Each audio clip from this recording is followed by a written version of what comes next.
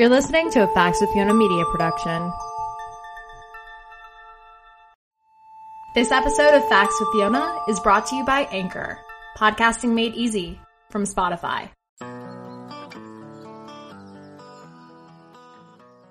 Hi everyone, and thank you for tuning in to the third episode of Facts with Fiona. I'm your host, Fiona Moriarty. Happy New Year! It's 2022, and I'm so excited for all the new guests we'll be hosting on the show this year. If you're a fan of following what's happening at our nation's border, you're in for a treat today. It's my pleasure to introduce my next guest, Art Del Cueto, National Border Patrol Council Vice President. Art has been a friend and colleague of mine for quite some time now, and I'm glad everyone will be able to hear from him today on the show. His expertise is unmatched. Not only did he grow up on the border, but he has 20 years of experience under his belt. Art has been with Border Patrol since 2003. His first duty station was Casa Grande, Arizona. Throughout most of his career, he patrols on the Tohoa O'odham Reservation, assisting on numerous drug and smuggling cases. As a representative of the bargaining unit, Art has responded to over 90% of all significant incidents within the Tucson sector, including shootings, accidents, and agent assaults. For the last 10 years, Art has served as an elected official for the National Border Patrol Council. He also serves as president of the Local 2544 in the Tucson, Arizona sector. Art is originally from Mexico, deriving his U.S. citizenship through his father, but grew up in Douglas, Arizona. As a representative of the National Border Patrol Council, he serves as the national spokesperson. Art is also the host of his own show, The Green Line Broadcast, on KNST Tucson and iHeartRadio. I talked to Art about all things Border Patrol and the crisis that has transpired. Let's go into that conversation.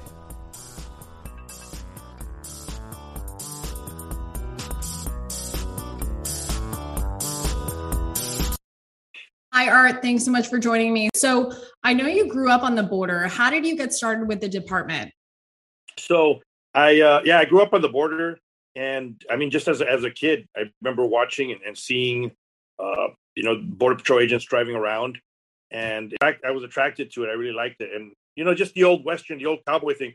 I grew up a Lone Ranger fan, and when you saw the Border Patrol agents back in the day, and still to this day, they're out in the middle of nowhere. They wear the cowboy hat, and that's still part of the uniform, the official uniform.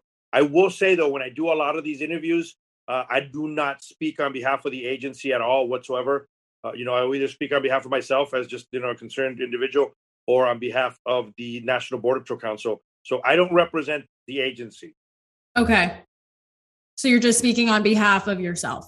Well, or of the local, of the union. What's a typical day for you as National Border Patrol Council Vice President? How involved are you in the day-to-day operations and apprehensions? So what's funny is a lot of people, and I thank you for the question, a lot of individuals think that since you're you're doing the union stuff, you're not out there in the field. And that is far from the truth. So what we still do is we still work the field.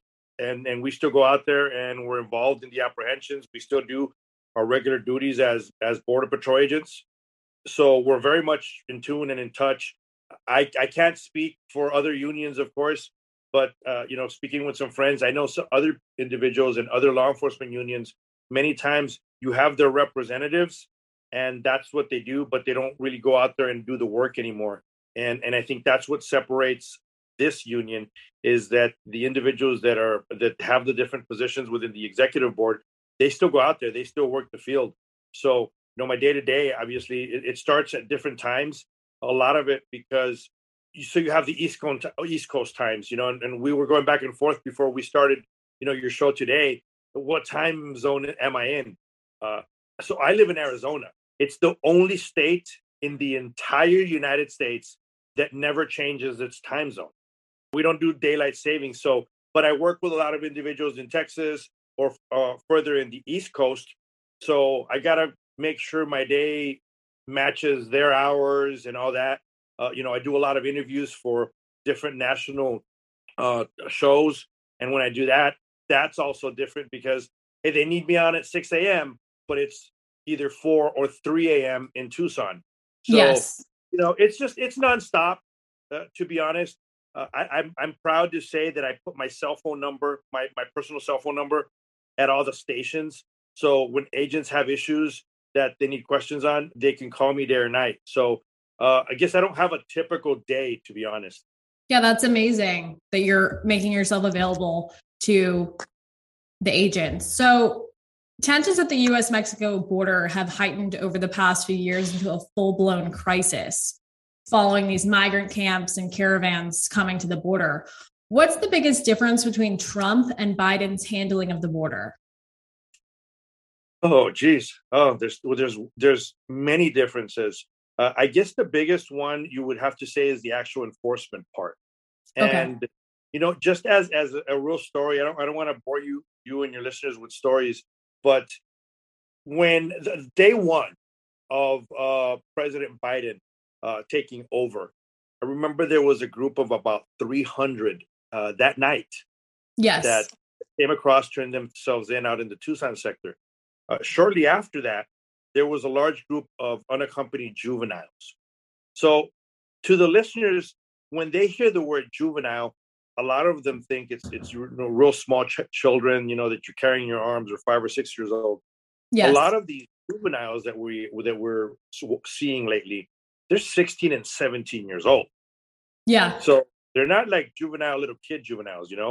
And I do recall one particular instance when there was one, he was about 10 years old, perhaps, and he had lost his paper. And I went up to him and I asked him, I said, where are you coming from? And he said, well, I'm coming from Mexico. And I asked him, well, how'd you get to the border?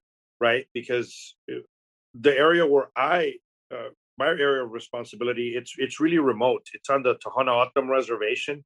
It's a Native Okay. American reservation. And there's really no civilization near it. So on either side. So the individuals that cross in that area, they got to travel, in the middle of nowhere to get to the middle of nowhere. Yes. And I asked this child, hey, how'd you get to the border? And I remember he looked at me in the Spanish language and he says, well, I didn't drive, stupid. Like, that was his response, like complete disregard. And I laughed it off a bit. And, I asked him some other questions and he was just very rude. And I said, well, where are you going? He said, I'm going to Kansas City. He said, my mom and my dad are already in Kansas City. They've been here for a while. I was in Mexico with my grandma. And I asked him why he chose to cross now. And his answer was, he didn't even hesitate. He said, because your president said I could come here. I don't have to go back. And there's nothing you can do about it. Wow. So that's a big eye opener of the changes during the Trump administration and now during the Biden administration. A lot of people say, well, it's Trump's way of dealing with the border crisis was very inhumane. But when you start looking at the entire situation, President Trump had things in place like the Remain in Mexico, which was Yes. Remain in Mexico is huge because not only does it allow the United States to vet individuals properly on who can and who can't stay, vet the real asylum claims as to the false asylum claims, but it also deters. That's the big issue. It Yes. deters. It deters groups to say, well, if I cross into the US, I know I do not have a valid asylum claim. If Yes. I claim asylum, President Trump's policies are not going to allow me to stay. They're going to say, hey, you got to wait in Mexico. So I just won't even go to the border. I won't even try it. I won't even do any of that. Under President Biden, it's more of an open door policy. So everyone thinks that all they have to do is claim asylum.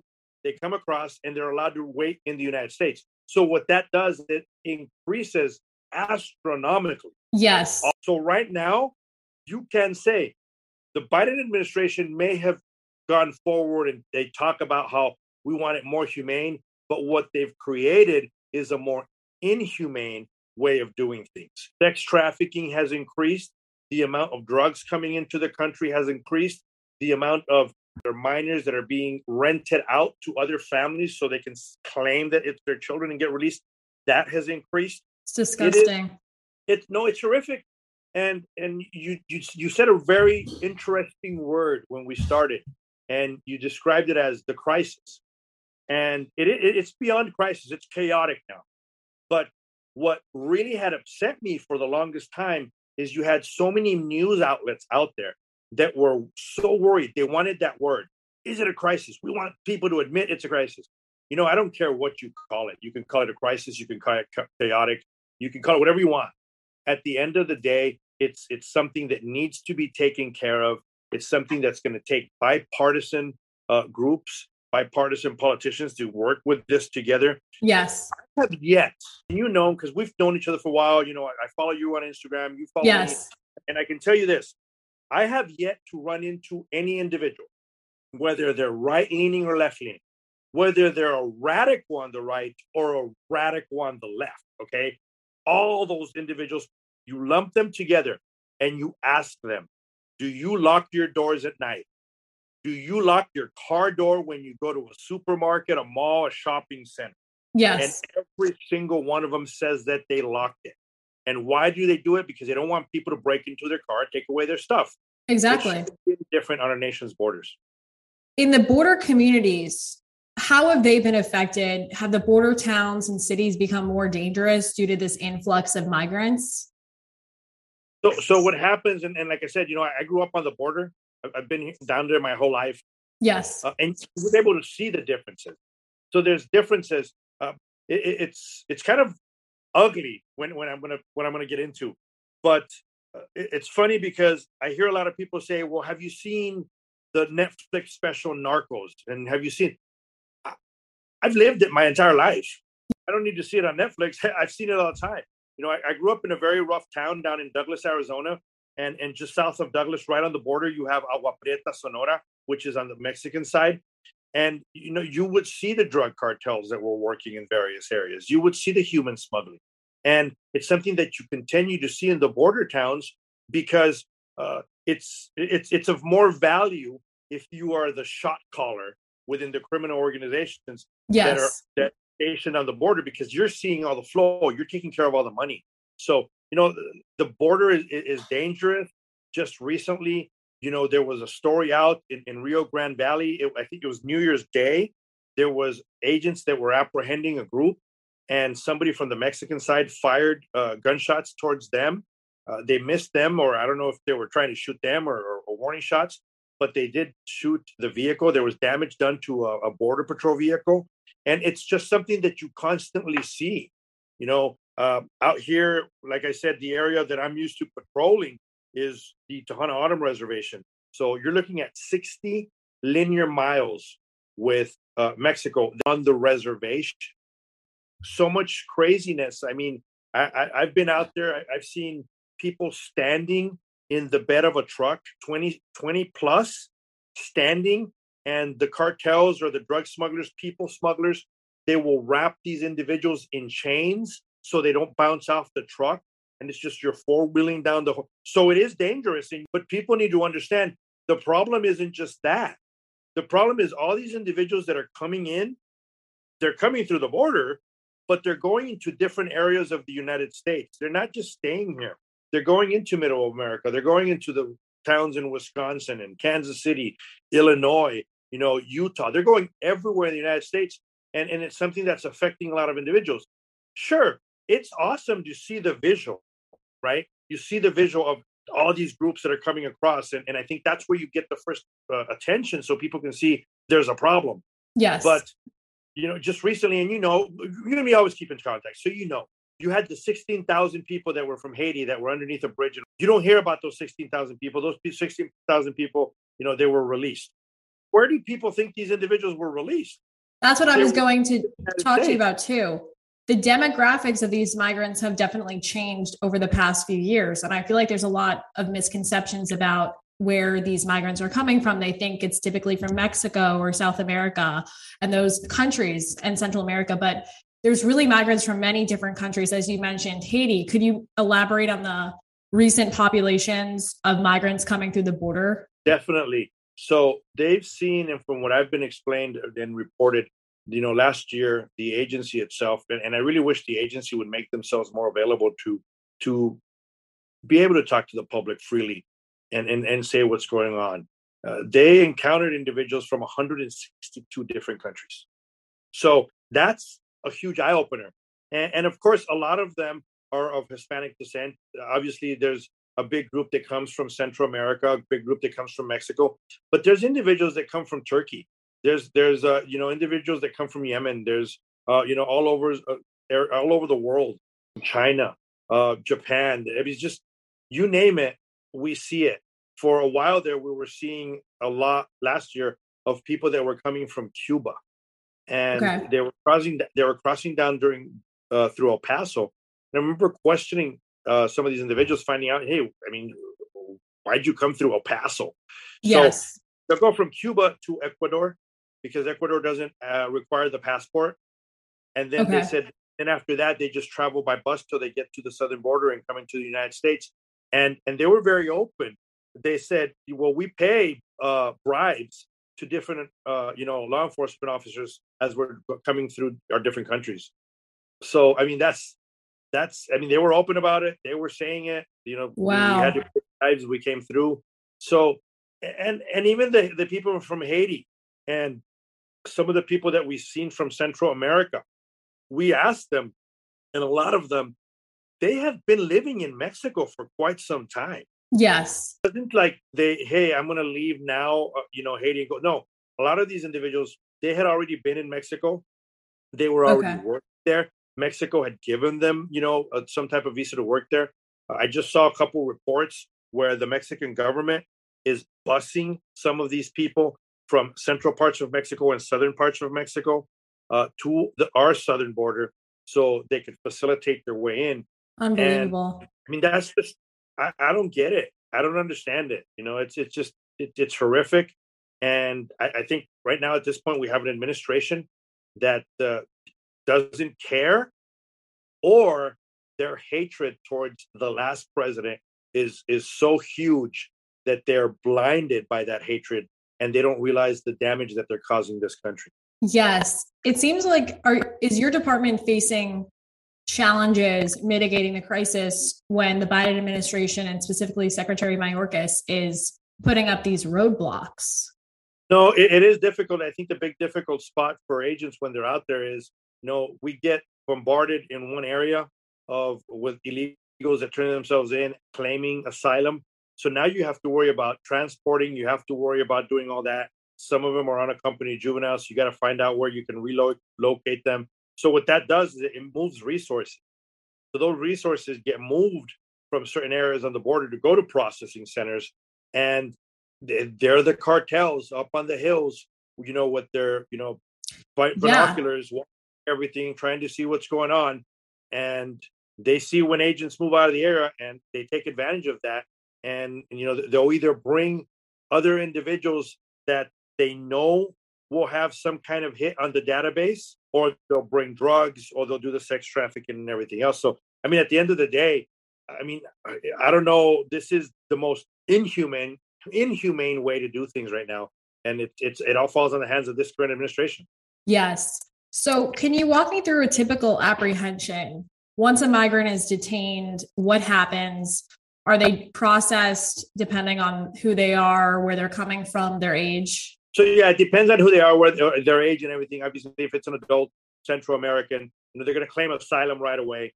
You pretty much, and there isn't one. That's the thing. You're usually looking at a group of 50 plus, Yes. and you gotta sit there. You gotta make sure that none of them are carrying any contraband with them, knives, guns, or drugs or anything like that.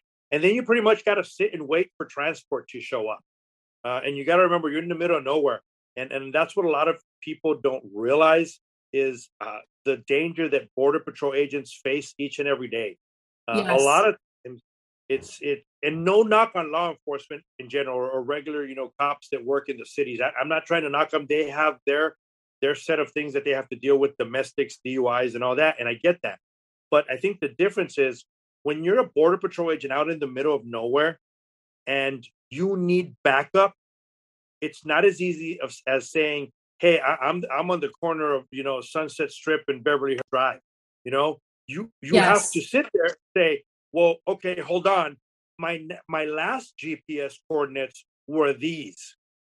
So Yes. you got to sit there and you gotta yell out 10 numbers on the radio so they can know where you're at, and and hope that you yelled out the 10 correctly, and at the same time hope that they were able to write them down right. So that's the difference. A typical arrest with Border Patrol, you're in the middle of nowhere, and you're arresting big groups. The first group that I apprehended by myself was a group of 80 individuals, and Wow. my backup was 45 minutes away. That's How do you not typical. How do you handle a situation like this as one officer? Obviously, you got to give the right verbal commands. Knowing the Spanish language helps you a lot. Yes. Fluently is even better, right? And you sit there and you give them the commands, and you rely on your training. And at the end of the day, you hope you made you hope you told the people you love enough in case something happens. But a lot of it is wish and a prayer, and you cross your fingers and hope you get by. Well, that's amazing that you are able to do that. I feel like the American people don't really understand how hard it is. These agents are facing this on a day-to-day basis, and they're not really understanding what's happening down there. How effective was the border wall, in your opinion? Obviously, the Biden administration stopped the construction. So what other deterrents is the department relying on to stop the inflow of these migrants? They're not relying on anything right now, unfortunately, to be honest. It's more like counting people as they come across, and then you release a report and say these many came across. It's funny, the apprehension numbers, right? And they'll say, hey, well, we apprehended so many, like last year, close to over 2 million apprehensions. But my question to them is, well, out of those, how many did you send back? That's the question you need to ask, is how many were sent back, not how many were apprehended. And then the got-away numbers, which is something that, I don't know, it's probably some kind of mystery. It's kind of like you got to walk the yellow brick road, find Oz, and hope that he gives you the numbers. The got-away numbers is just something that it's horrific, and not enough people talk about that. You have the border wall that was being built. You have gaps now where it stopped being built. That's where people are taking advantage and they're coming across. But I will say this, under this current administration, even if the wall had been completely built, it wouldn't make a difference. Okay. And I'm telling you, because the individuals that are coming into the U.S., even if the wall wasn't there, they would find areas where they can funnel. If you're not going to send people back, the wall doesn't mean anything. So, and to put it in just the dumbest terms, I guess, that I can dumbify it, if you don't lock your door at home, your lock is useless. People can just turn the knob and come on in. What we would be facing if the wall was built anyway, because the current administration, it's lack of policies.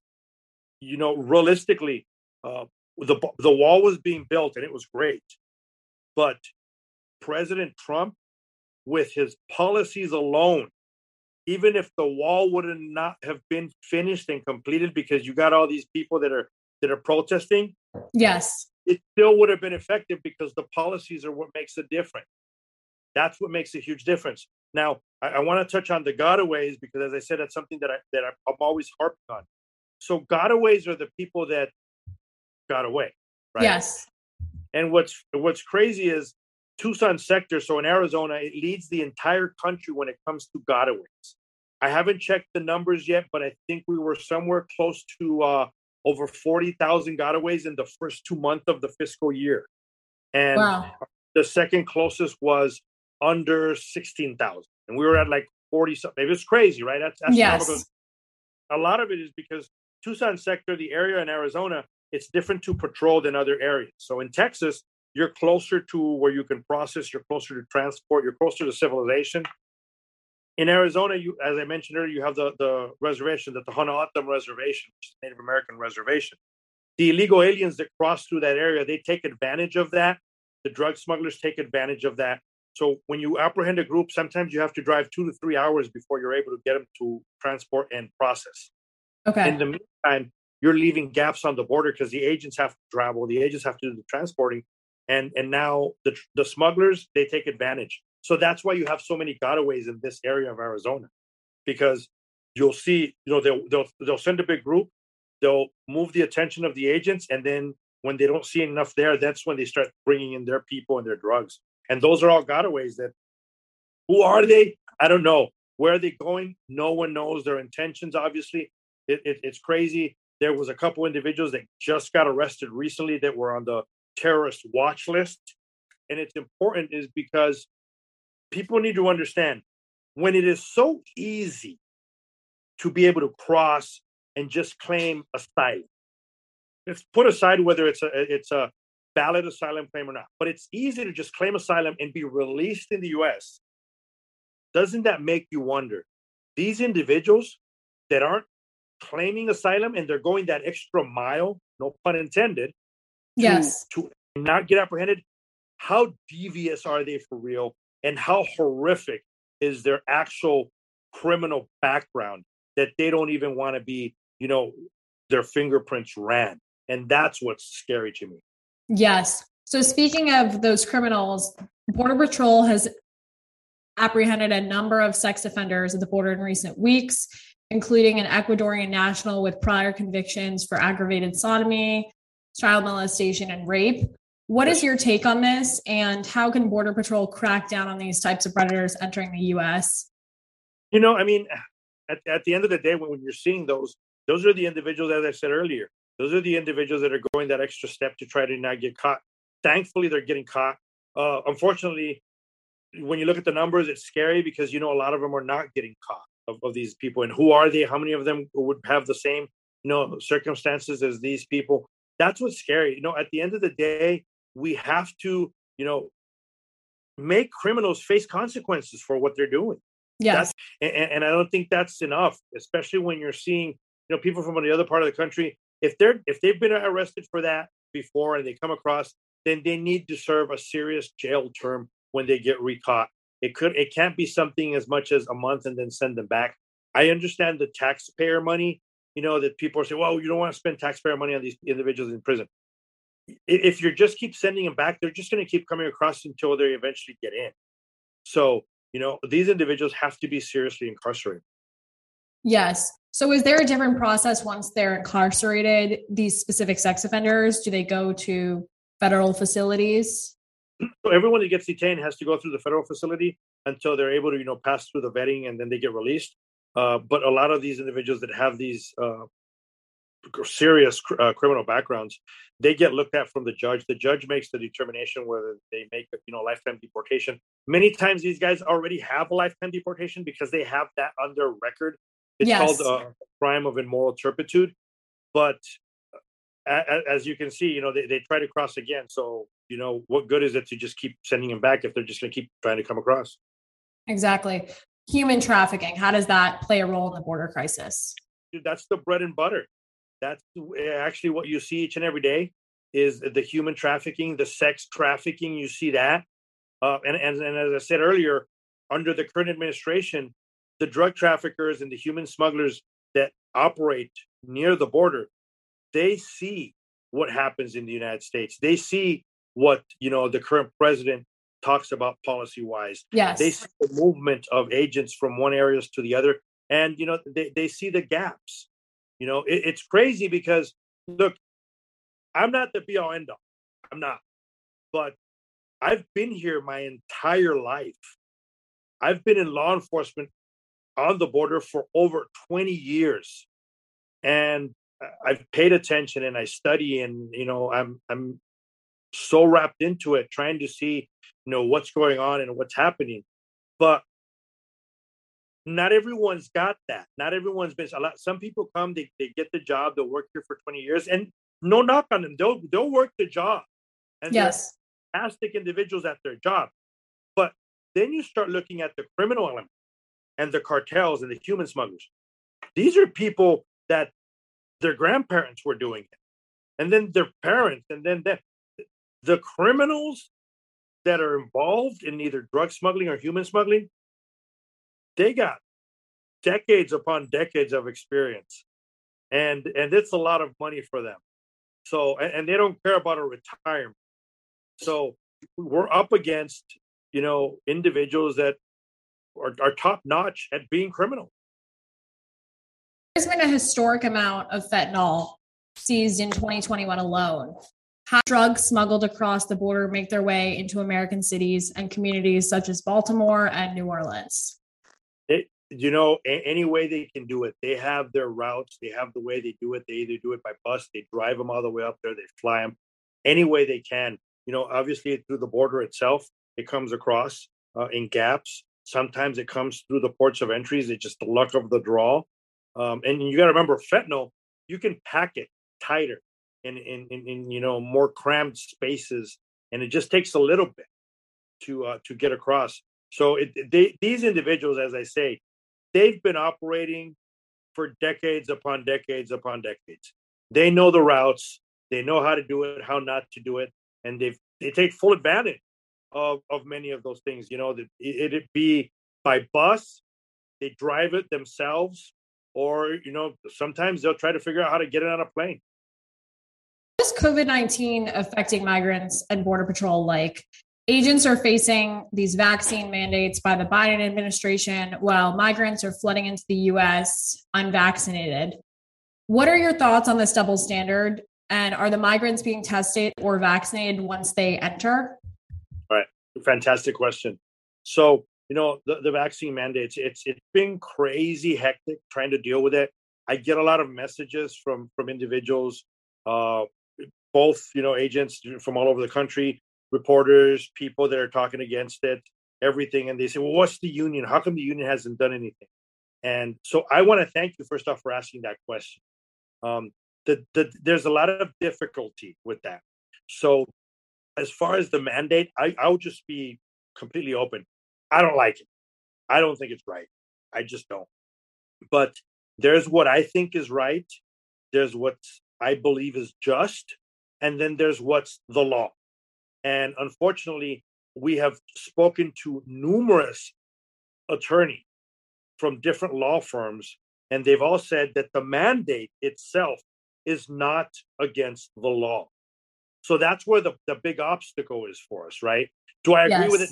Do I think it's right? No. Is it just in my eyes? No. I don't think it's just in a lot of people's eyes. But we deal with what's within the law. Is it okay for individuals to come across, claim asylum, be it false asylum, and get released in the United States? No, of course it's not. But is it legal? And unfortunately, it is legal right now. And it's the same with President Biden's mandate. Unfortunately, it's legal, and but it's horrific because at the same time that agents are being mandated to put a foreign substance in their body, you're catching groups of 300 plus. They're not even being asked for their regular immunization record. Some of these individuals don't have their tuberculosis shots. They don't have measles shots. Heck, we saw there was a report of smallpox, and they don't have any of their shots. So they're spreading these communicable diseases that aren't even COVID. Correct. Yeah. Let's just put COVID on the side for a second. It's every other disease that they're not vaccinated for, that for vaccines that actually do cure the disease, that are coming across and being released. And what was even more hypocritical to me to watch is growing up on a border state, there was so many businesses that shut down because they were dependent on the legal migrants that come into the United States. They purchase products in the US, they spend their money, you see it in the malls and supermarkets, and then they would go back to Mexico, okay? Those individuals, even if they were vaccinated, okay, the ports of entry were shut down for over a year.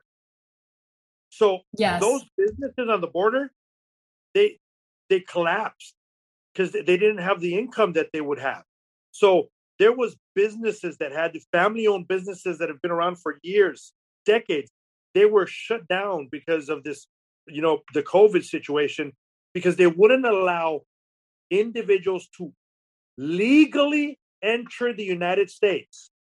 All the while they were releasing over 1 million illegals into the United States with not so much as any type of immunization record. And the reason I always stress the word legal and illegal is because you have a lot of members within the media that they just say immigration, or they'll just say you're anti-immigration, you're pro-immigration. Look, I am 110% pro-immigration. But there's a Yes. difference between legal immigration and illegal immigration. And the media seems to forget that little word of legal or illegal. Yes. So once an illegal immigrant enters the US illegally, how does the US go about charging them? And how long does that court process really take? Well, I mean, it's a short process for the most part. As I said, now they're all claiming asylum, so they're not really getting charged with anything. You're detaining them. An asylum officer determines that the judge, immigration judge, has to see the case. So then they get released, and you wait until the judge decides whether their asylum claim is valid or not. A lot of times that takes up to years. A lot of times. So sometimes we've seen the cases of where these individuals that enter illegally, they actually do show up to their court case, some of them, right? So the ones that show up, and you'll get the immigration judge to say, well, you don't qualify. But I realize that you've been in the US for quite some time. So I'm going to give you a week or two to get your affairs in order, but just know you're going to have to be deported. Well, they're not going to show up in a week or two. They're just going to split. Yes. And now there's a lot of lawless going on. This is withholding the release of its 2021 annual report. This report details the number of illegal immigrants removed from the US, and it's typically released in the final weeks of the year. Right.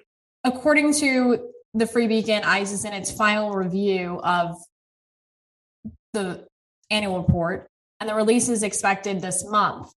Why do you think the Biden administration is withholding the report for the first time in a decade? I don't know. I hate to do the conspiracy theory questions. I can give you my opinion, and I think it's because they don't want to shock people as badly as it's really going to be. I think it's going to be worse than people even believe it is, because we've seen it before of how many individuals are getting released anyway. And I think that's what it is. And then they're going to have the question of these people that you released, do you know where they are? And unfortunately, the question that's going to come out of their mouths is, we don't know where they're at. So maybe they're waiting for another crisis, Fiona, before they release it. That way they can slip that underneath. I don't know. But it is frustrating. You said we're nearing the end. Fiona, I want to thank you for taking the time. I know I'm hard to get a hold of at times, but thank you for taking the time and being patient with me and having me on here. Thank you. And my final question for you is, what do you think it's going to take to finally defeat this border crisis? I mean, obviously, you can't end it altogether, but do you think a new administration is a step in really fighting this crisis? You're going to have to get a new administration in. You're going to have to really clean the swamp. You hear that all the time. Hey, let's drain the swamp. When I heard that, the very first thing that came into my mind is we can start by DHS, CBP, and the Border Patrol swamp itself. This is where I get in trouble, right, when I say these things. But look, as I said, I don't speak on behalf of the agency. I never claim to do. I speak on behalf of the National Border Patrol Council. We represent the boots on the ground, and I can tell you it's very frustrating when I see even some retired guys. And I don't want to knock on anyone and mention names, but you see a lot of these individuals that they've been in CBP, they've been in DHS, they've been Border Patrol chiefs for a while. And, now they've retired or they've gone on to greener pastures, and you see them on a lot of the news reports, and you see them in the media, and they're saying, well, this is the problem, this and this and that.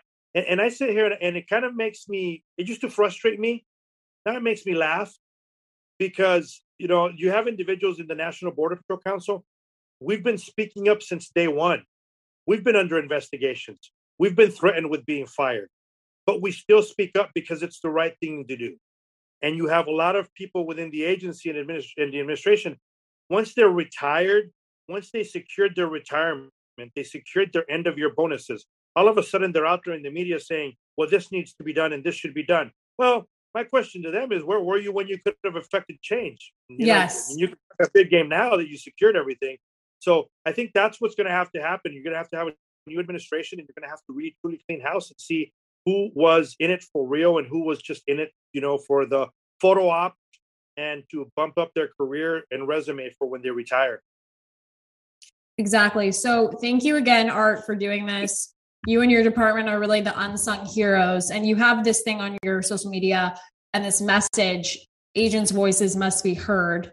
Do you want to elaborate a little bit on that? Yeah, it's kind of, I hear all the frustration, and, even the agency's PIO, they don't do enough. And I think they get ignored too much, Fiona. Agents get ignored way too much.